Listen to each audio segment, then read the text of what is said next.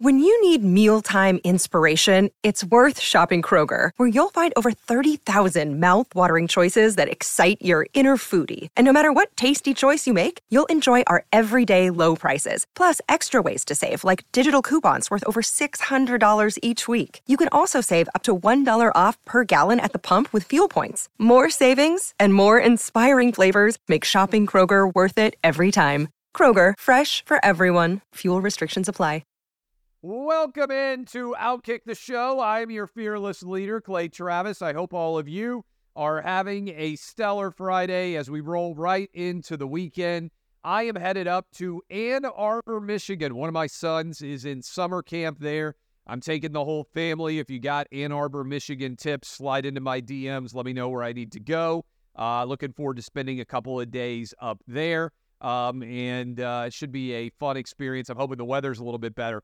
Right off the top here, I want to tell you, go buy my book, Clay Travis, American Playbook. Comes out a little bit over 3 weeks from now on August 8th.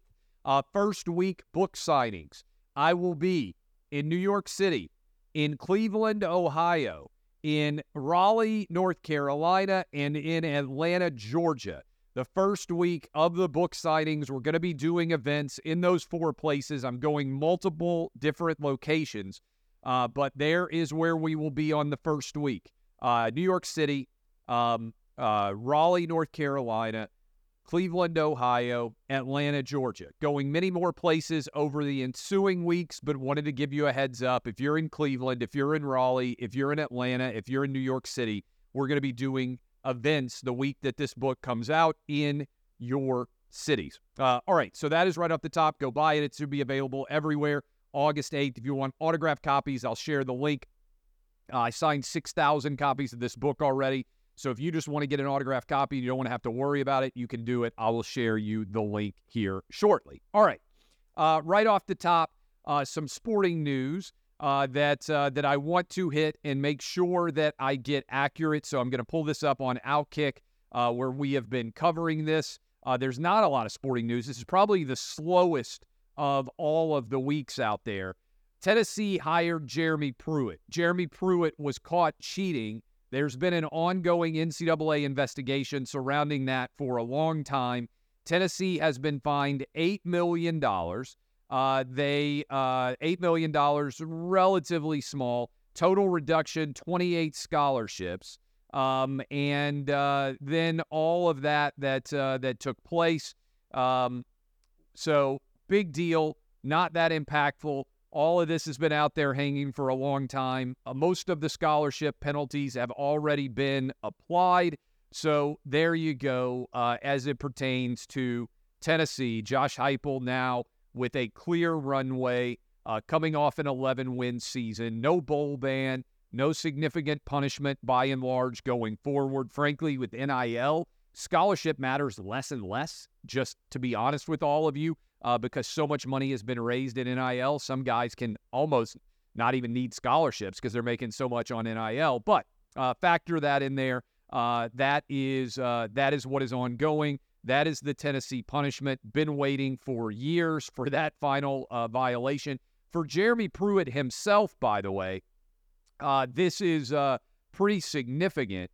Jeremy Pruitt got a former head coach, 6-year show cause, suspended for the first full season if he's hired by any NCAA school, and he is not getting any of his $12.6 million buyout. So if you think about this in general, Tennessee actually is paying a smaller fine than they would have paid if they had just paid out Jeremy Pruitt the $12.6 million that he was owed. Now, maybe that ends up settling. Who knows exactly what the long-term impact there is going to be, but this story officially put to bed. All right, CNN. I saw this story, and I've been telling you for a while. I don't think that Joe Biden is going to be the nominee for the Democrat Party in 2024. If I'm right, and Democrats want to have a full primary competition, Joe Biden needs to step down and announce, I don't mean step down from office, I mean announce he's not going to be running going forward sometime this fall. Now, the challenge for Biden is, as soon as he announces he's not running for re-election, he's basically a lame duck. There's not going to be anything that's passed. Congress is not going to do anything. His power vanishes the moment that he announces he's not running for re-election. But unless Democrats want Kamala Harris to be the guaranteed nominee in 2024, then Joe Biden needs to step down, I think, by Labor Day, certainly by sometime in early October, to allow a primary season to take place and to allow Democrats to select a nominee. Now, I'm reading from CNN. This is the opening 2 paragraphs. CNN, I think it's significant that CNN is putting this out. First 2 paragraphs I'm reading. The conversations keep happening. Quiet whispers on the sidelines of events, texts, emails, furtive phone calls, as top Democrats and donors reach out to those seen as possible replacement presidential candidates. Get ready, they urge, in conversations that aides to several of the people involved have described to CNN. Despite what he has said, despite the campaign that has been announced, President Joe Biden won't actually be running for re-election. They feel like time is already running out. The lack of a more robust campaign activity they want to see is a sign his heart really isn't. So I think this is significant. If CNN is letting this out there, I've been telling you I don't think Joe Biden's going to run. I've been telling you for a while, I think Gavin Newsom is going to end up being the nominee. If Biden announces he's not going to run, which I think will happen, I think it'll be 1968-like when Lyndon Johnson announced he wouldn't be the nominee for Democrats, you're going to see a massive influx of people running. Maybe Gretchen Whitmer, certainly Gavin Newsom, maybe Pritzker, maybe Elizabeth Warren, maybe Bernie Sanders, Hobson, who knows? It would be a monster field, certainly Kamala Harris. But I think Gavin Newsom would end up emerging as the nominee. This would then throw everything into an uproar because is Trump still the guy if it's not a rematch against Biden? I don't know, right? None of us know, but I think the political calculus is going to shift substantially in the fall. You're seeing Biden clearly unable to do the job. I think Democrats all recognize it, even if they won't say it publicly. And the fact that a story like this is coming out from CNN is emblematic of exactly what's going on there. Now, I want to hit this. Bob Iger yesterday addressed a Wall Street Journal front page story from Disney World saying that there was a diminished crowds on a substantial level on July 4th. And Bob Iger Wednesday went on CNBC. He directly addressed that claim, and he said it was a lie, that in reality, the reason why Disney World wasn't that crowded on July 4th, which is typically a peak day, was because of the weather. Now, one of our guys out there, I asked this question. I love the audience that we have. I said, look, I'm not an expert in weather. I don't know this was a 10-year low, by the way, of July 4th crowds at Disney World. And I said, okay, I can't imagine that the weather was actually so hot that was the reason why people weren't at Disney World, right? Because usually Disney World trips are planned long in advance. People say, hey, you know what? We're going to go on family vacation to Disney World. People in Orlando might decide whether or not to go based on the weather. But for any of you who have ever been to Disney World with your family, it's typically not a decision that's made in a couple of days in advance. You plan it out long into the future. So one of our listeners went and looked up the data and shared it with me. And he said, hey, Clay, I'll go look. And he sent this to me. He said, here's the last 10 years of July 4th weather data. And I just shared this on Twitter. Maybe in the short form of this, we can put this graphic up. It complies exactly with what I thought would be the case, which is there's virtually no difference in the last 10 years in what the weather was on July 4th, right? The high was 93. There have been in that window, 7 of the 10 July 4ths, 8 of the 10 July 4ths, the high in Orlando on that day has been 90 or above, including as high as 95, multiple days of 93, multiple days of 90. All right. So the high of 93 is about the average high on July 4th in Orlando for the date that just passed. That's a lie. Also, the low is roughly akin to what a typical low is as well, 79 degrees. So the coolest that it's been is 86 for a high, 84 years and years ago, okay? Every day almost, it feels like, has been either thunderstorms or rainy, or partially cloudy, which makes sense for anybody who has ever been to Florida in the summer when there are often pop-up rain showers that impact the humidity and everything else. My point on this is Bob Iger tried to lie to America by saying, the reason we didn't have huge crowds on July 4th, which is typically a monster day for traffic in Walt Disney World, is because the weather was bad. The weather was basically the exact same as it's been on July 4th at Disney World for the last decade. Here is my theory for what is happening. I think woke Disney has caught up now with the theme parks. They've gotten expensive. Lots of parents out there are saying, what in the world is going on with Disney going super woke in all of its programming?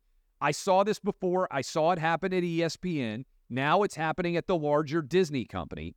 And I think parents are deciding, given the cost and given the politics, a lot of people are saying, I'm not going to go to Disney.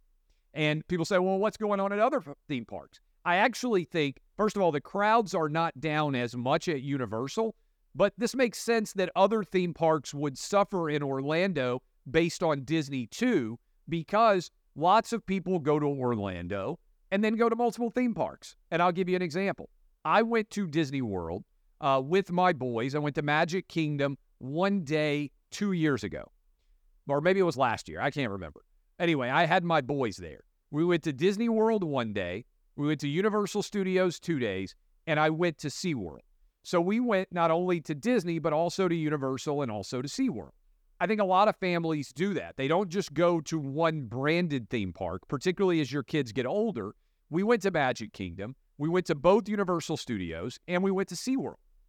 And so Disney getting woke actually detracts from the attendance everywhere in Orlando because of the reduced amount of people who make those trips. So I think this is a big deal. Bob Iger lied. He just got caught in his lie based on the weather, which is stupid. I think Bob Iger used to be a weatherman.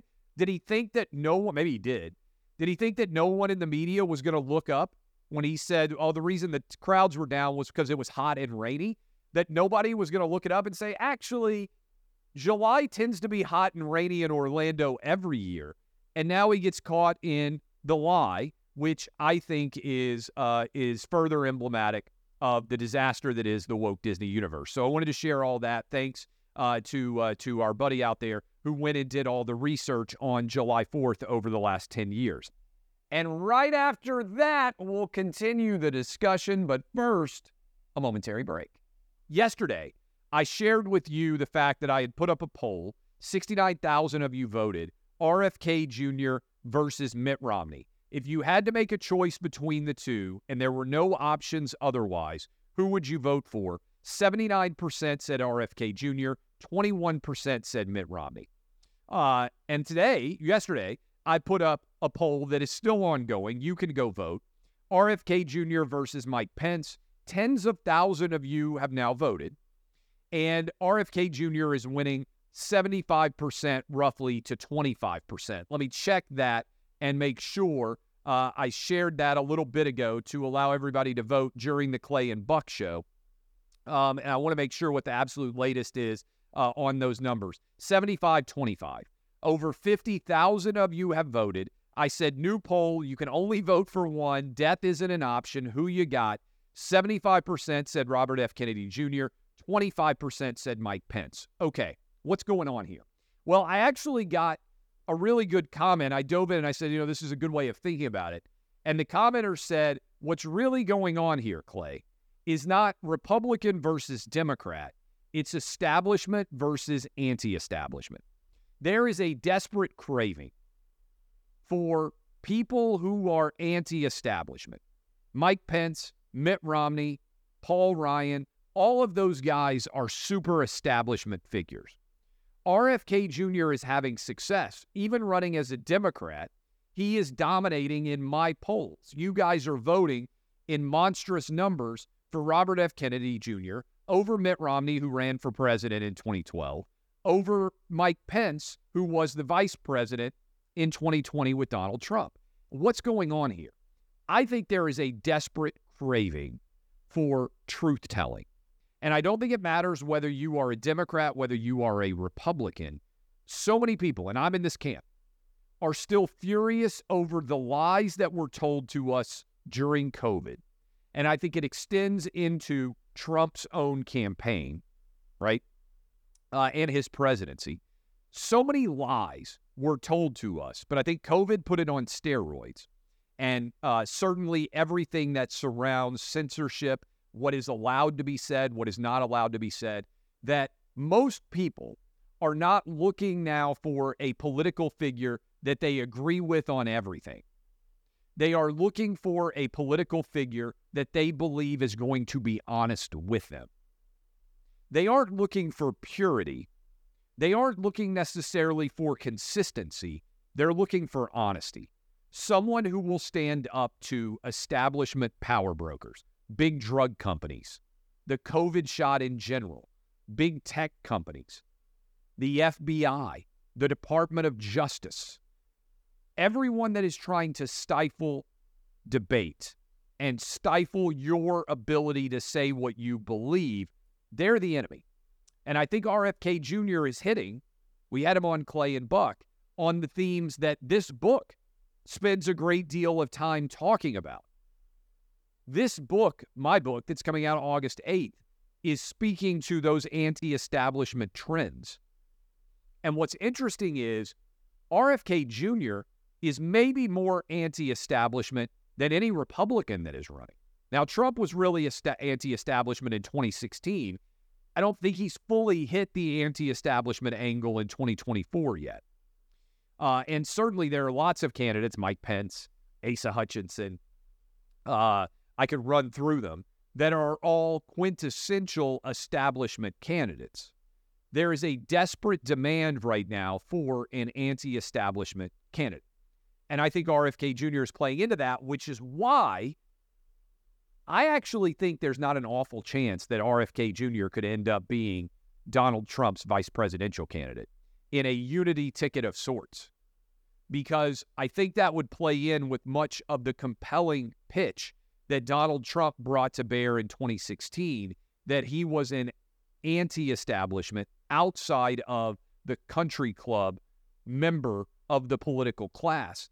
I think RFK Jr. reinforces that element of Trump's popular appeal in 2016. Remember, Trump was never the donor class candidate. He was a bottom-up as opposed to top-down candidate. What do I mean by that? Top-down candidates are raising hundreds of millions of dollars, right? They are bringing to bear tons of money when they run for political office. I'll give you an example from past elections. Jeb Bush was a top-down candidate in 2016, came in with way more money. Donald Trump was a bottom-up. And I think that RFK Jr. right now is a bottom-up candidate, and I think the idea of pairing them together is very fascinating to think about as we contemplate what might happen going forward. So that is, I think, what the poll results in this audience are reflecting. All of you can go share your opinions. Go vote. Tens of thousands have already done it. I want to mention this, speaking of establishment versus anti-establishment. For much of my career, I felt like I was an anti-establishment character in the world of sports. I came out of writing online. I came out bottom up, bottom down. My audience grew from the base. Now we've got a lot of top-down support, whether it's with the Clay and Buck radio show or Fox News, but we're kind of meeting in the middle now, right? I had to grow an audience that didn't exist from nothing. I legitimately started my career with a fan base of 0, And now we have millions of people consuming Outkick content every single day, okay? A lot of that ended up me going to war with ESPN. And I think one reason that a lot of you found me was COVID, and certainly all the investment that I had done in years and years of producing content. I started writing online in 2004. We're coming up on almost 20 years of me producing content in the social media space, in the internet sphere. So ESPN and the ESPYs ran a video that dealt with Will Cain talking about why U.S. women made less money than the U.S. men in soccer.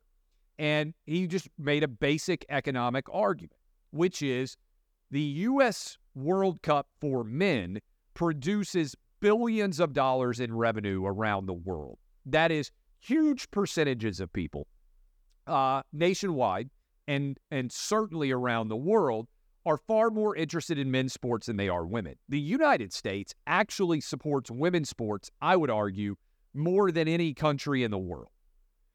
But the reason why the U.S. women's soccer players made less than the U.S. men was because globally, the Men's World Cup produces far more money. And even though the men make a smaller percentage of the revenue, the billions of dollars in revenue, I think it was $5 billion, something like that, in Men's World Cup revenue, compared to like $100 million in Women's World Cup revenue. And that's a rough approximation. Men's basically like 50-1 in terms of revenue produced.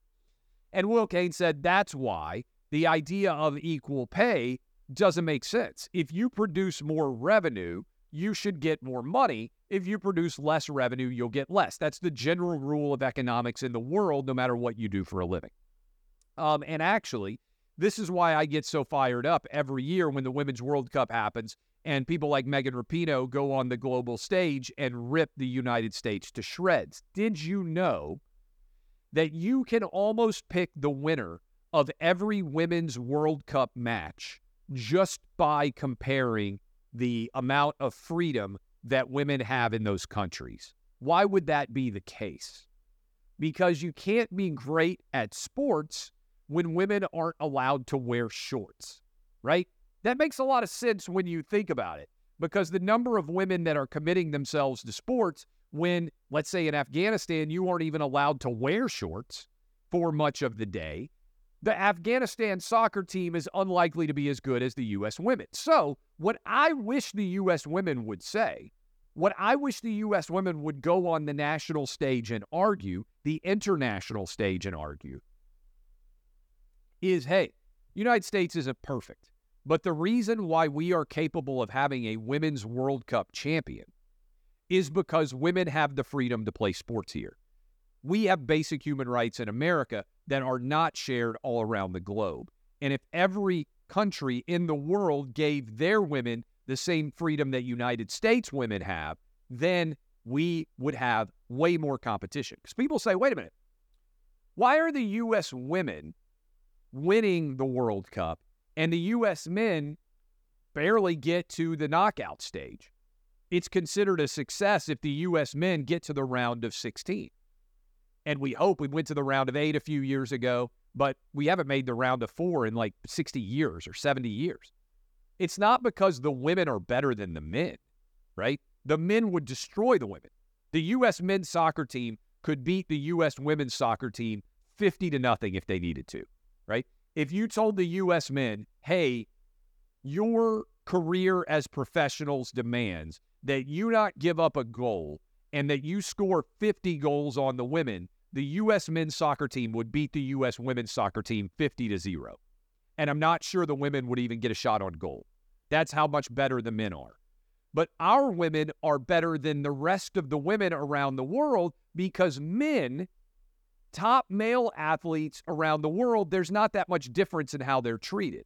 If you're an elite male athlete and you live in Afghanistan, your life is not that much different than an elite male's athletes anywhere else around the world. If you're an elite female athlete, you live in Afghanistan, your life's a lot different. Men, by and large, especially if they're good athletes, have access to high-level training and the ability to maximize their talents, no matter where they live around the world. Whether you're poor in Brazil or rich in America, if you are a stud soccer player, they will find you. Same thing is not true if you're a man. Same thing's not true for women. So what the women's soccer team actually represents is something different than what they think. They actually represent the full flourishment of American freedom and equality. They think that they are discriminated against. Actually, their success is a function of how little discrimination they face and how much equality between the sexes there actually is. And as the U.S. Women's World Cup gets closer, what I would suggest to you is what I just asked.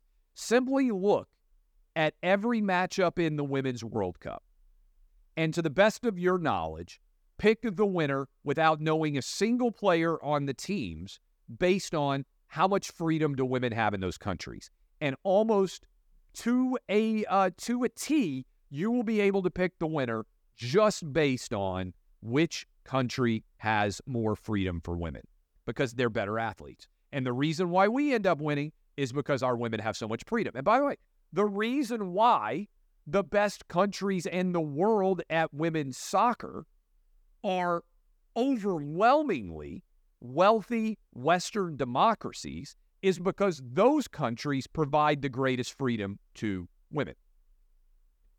Yay, America.